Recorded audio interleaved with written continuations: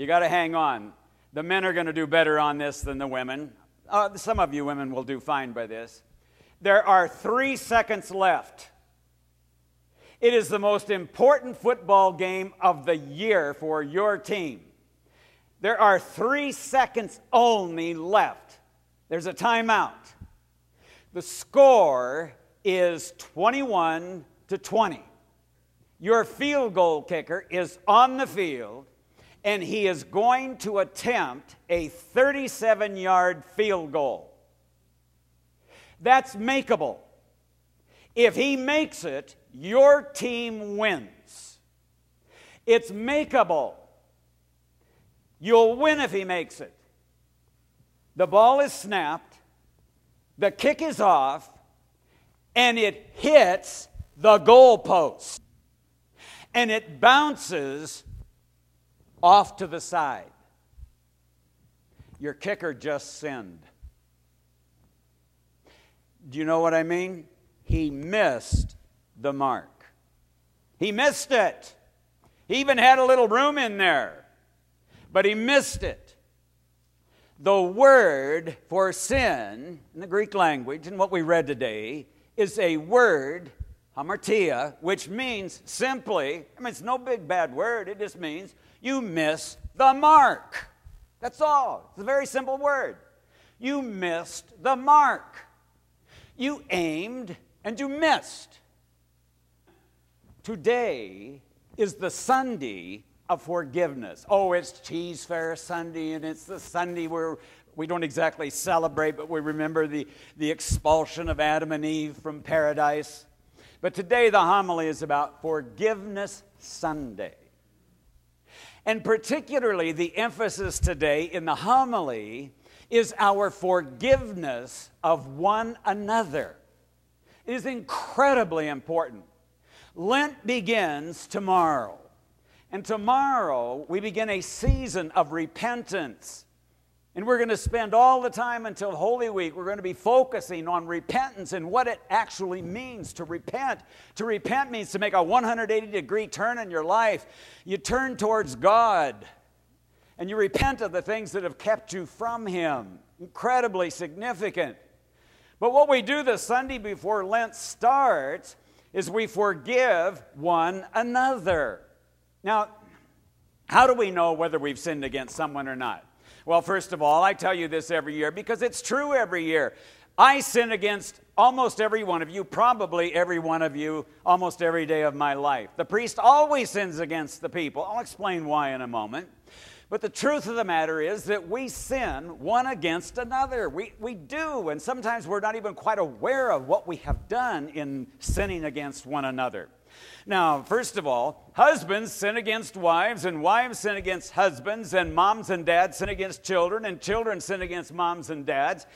It's sin. Don't just come and tell me, well, we all do it. Who cares if we all do it? The consequences are still the same. Just because everyone does it doesn't remove the consequences, and the consequences are that there is an estrangement that builds up. Well, how do I know if I have sinned? How do I know if I have sinned against God? And how do I know if I have sinned against you? It is really very simple. If you sum up the entire law in the prophets, here is how it comes out. You shall love the Lord your God with all your heart, with all your mind, with all your soul, and with all your strength. That's number one. And secondly, you are to love your neighbor as you love yourself. All you have to do to discover whether you have sinned or not is to ask yourself the question, have I loved God with all my heart, mind, soul, and strength? Have I done that? Well, it's pretty easy to answer for most of us, isn't it? I mean, do you have to go into 27 minutes of quandary and pondering to figure out if you've always loved God with all your heart, mind, soul, and strength? And that second one, frankly, is even easier for me. Have I loved my neighbor as myself? Now, you are my brothers and my sisters, and I am your father. Where that's both those relationships go. We're brothers and sisters. I'm just one of the brethren, but I'm also your father. But at the same time, I'm also your neighbor, and you are my neighbor. Many times I have to go through this in my head. I had to go through this last night. I got home after Great Vespers and there was a phone call. And I didn't want to listen to it. I just didn't want to listen. And I asked myself the question. Now, this is my neighbor who just called. Wasn't literally my next door neighbor. But am I going to listen? Am I going to do this? And my question was, what would I want someone to do for me if I were in that same position? I mean, this was going through my mind. What would I want this person, or what would I want you to do for me? Well, you know what I would have wanted you to do? I would have wanted you to listen. Now, sometimes I don't. Sometimes you don't. Oh, I don't know how many places to apply this, but there's many. Now, this is very important. It does not say, well, let me turn it around. It says, love your neighbor as yourself. It does not say, love your neighbor as your neighbor would like to be loved by you. Jesus said, do unto others as you would have them do unto you. He did not say, do unto others as they would like you to do unto them. There's a huge difference. Because sometimes people want us to do things for them that aren't reasonable.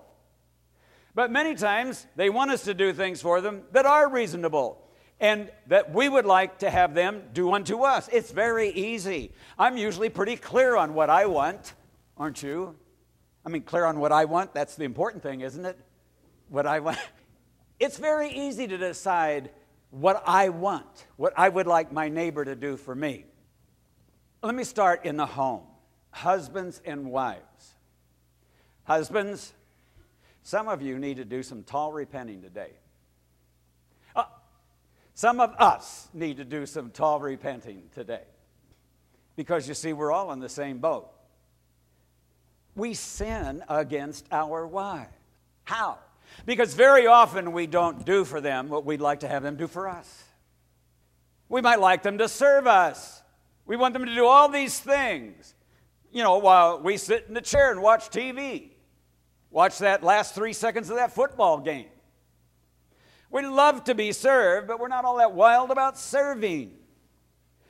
You say, well, Father, is it a sin if I don't treat my wife the way I would like to be treated? Yes, it is a sin if you don't treat your wife the way you would like to be treated. Do unto her as you would like her to do for you. Wives, some of you, perhaps all of you, need to repent with respect to the way you deal with your husband. Have you sinned against them? Have you been bitter towards them? Do you want them to be bitter towards you? Well, then don't be bitter towards them. You need to forgive each other. Fortunately, it's much easier to do that forgiving this afternoon at 4:30 than it is if you go home and try to do it, though you may have to do that if you can't be here at 4:30. Because it's very hard to look at your husband at home or look at your wife at home and say, forgive me. But having been married for 54 years, I know there's times you just have to say, I was wrong, forgive me. I mean, I know I've done it once, I think. No, it's been done. It has to be done. We sin against each other. Children, you often sin against your parents because you want them to do for you what you're not willing to do for them. And children need to repent, and they need to say, forgive me, Mom. Forgive me, Dad. Forgive me. And parents, oh boy, parents really need to be forgiving towards their children. You know what I hate almost more than anything else on the face of this earth with respect to relationships between people? I hate it when someone's angry with me. I just hate it. I don't like you mad at me. Well, do you think your children like to have you mad at them? You ever get angry with your children? I never was angry with my children, saintly as I am. Oh. Have you ever said this to one of your children? When are you ever going to learn? Oh, isn't that a good one? And there are even times when you don't say it. But, children are marvelous translators of the unspoken. They know it. Are you hearing me? It is a sin to be angry with your children. Sometimes, the Bible says be angry but sin not. There's some reasons. But don't try to use that as an excuse. Moms and dads sin against each other. Friends sin against each other. Children sin against their parents. Parents sin against their children. And you know what happens? What happens is it goes on for a long, long time. Now, some of you who know me really pretty well know that I do not have lily white hands. My hands are really pretty tough because there are things I like to do for recreation. I like to build stuff. I like to fix stuff. I like to take cars apart. I hopefully like to get them back together again. I like to work in the garden. I like to build things. And my hands they're really pretty calloused. Now, there's no children in here that have ever done this, certainly no parents. When you were a child, did you ever stick pins through the calluses on your hands? And you thought that was really noble because it didn't hurt? That's what happens when we sin and don't do anything about it. It's like rubbing a callus onto your soul. And you get those calluses on your soul and you rub on them. Husbands and wives never take care of the problems between them, and they're just rubbing calluses on their soul. And parents never say to children, I'm sorry, forgive me. And children never say to parents, I'm sorry, forgive me. And the calluses go on the soul. And we fail to do, with respect to each other, those things that need to be done. We fail to ask each other forgiveness. We even take it rather lightly. And the calluses get on there. And it's like sticking pins in you and you don't even feel it. And the more you let it go, the more the calluses get there. And they need to be taken care of, and where we focus on it is today on Forgiveness Sunday. Today, as we focus particularly on forgiving one another. This afternoon, you're going to come to me, those of you who are here, and you're going to come up here and you're going to say, forgive me, Father. And I am going to say, I forgive you. And then I am going to say to you, forgive me. And hopefully you're going to say to me, I forgive you. And forgive is a really easy word. Sin is an easy word. You missed the mark. Forgive is an easy word. You let it go. That's all it means. Now, also today, I made up my mind about a month ago or longer that I want to explain something that I do every single Sunday that may even bother some of you, and frankly, a sidelight of it bothers me. I'll stand up here in just a few moments, and I'm going to say, Christ is in our midst. And you're going to say, He is and ever shall be. And then some of you are going to chit-chat. I hate the chit-chat. We just turn towards one another, It's not a time to say, are you going to watch the game today? Or, what are we going to do afterwards? It's not a time to visit. And sometimes visiting goes on. But then, what do I do? Think about it for a moment. What do I do after I say, Christ is in our midst, and you respond, He is and ever shall be? What's the first thing I do after that? What's the first thing? I walk right straight down here to the deacon. That's the first thing I do. And I say, Christ is in our midst, and he responds, He is and ever shall be. Then what do I do? This is where you may get bothered. If there are 12 altar servers in that altar, I go to every single one of them.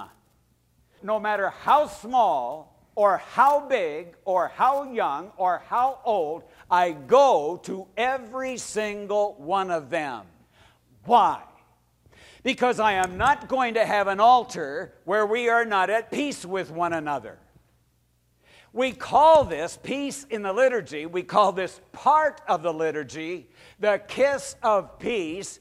Now, some of you Greeks and Arabs, you're the kissingest folks in all the world, and it is very biblical. But liturgically, it's called the kiss of peace. More commonly, it is called the peace. Roman Catholics do it. Lutherans do it. We're certainly not the only ones who do it. And it's in the liturgy for a reason. It means what you're expressing to everybody in this church, that you're at peace with one another. There's no grudges. There's no there's no bad feelings. That we have forgiven one another. That we're at peace with one another. Because how are we going to go and offer a gift to God when we're not at peace with one another? Jesus said, if you bring your gift before the altar and remember that you have something against your brother, go your way. First be reconciled to your brother, then come and offer your gift. We have a name for offer your gift. We have a name for it. We take it right out of the Bible. We take it out of the Greek language, as a matter of fact. We call it the anaphora. It is the offering. That's what we're going to do. You're going to bring an offering to God and you're mad at your husband, your wife, your children. You're going to bring an offering to God and you feel that someone in the church has been really mean to you. Well, let's be really frank, folks. We just do these things to each other. We do. We offend one another. And we're not going to let it go, are we? Why aren't we going to let it go? The calluses. So today, on the Sunday of forgiveness, we are going to forgive one another. I am going to forgive you. You are going to forgive me. I pray to God that every husband in this room is going to forgive his wife, and every wife in this room is going to forgive her husband, that every young person is going to forgive each other, brothers and sisters forgiving one another, parents forgiving children, children forgiving parents. Why is this all so important? Well, I want to tell you why it's mostly important. What was read in the gospel this morning? If you forgive people their trespasses, your Father will forgive you. But if you do not forgive people their trespasses, here's one of the hardest statements in the whole Bible. Your heavenly Father will not forgive you. And you're going to come up here this morning, most of you, and you're going to receive communion. The servant of God receives the precious and all holy body and blood of our Lord and God and Savior Jesus Christ for the forgiveness of your sins and unto life everlasting. And it's just a charade. And it doesn't mean a thing.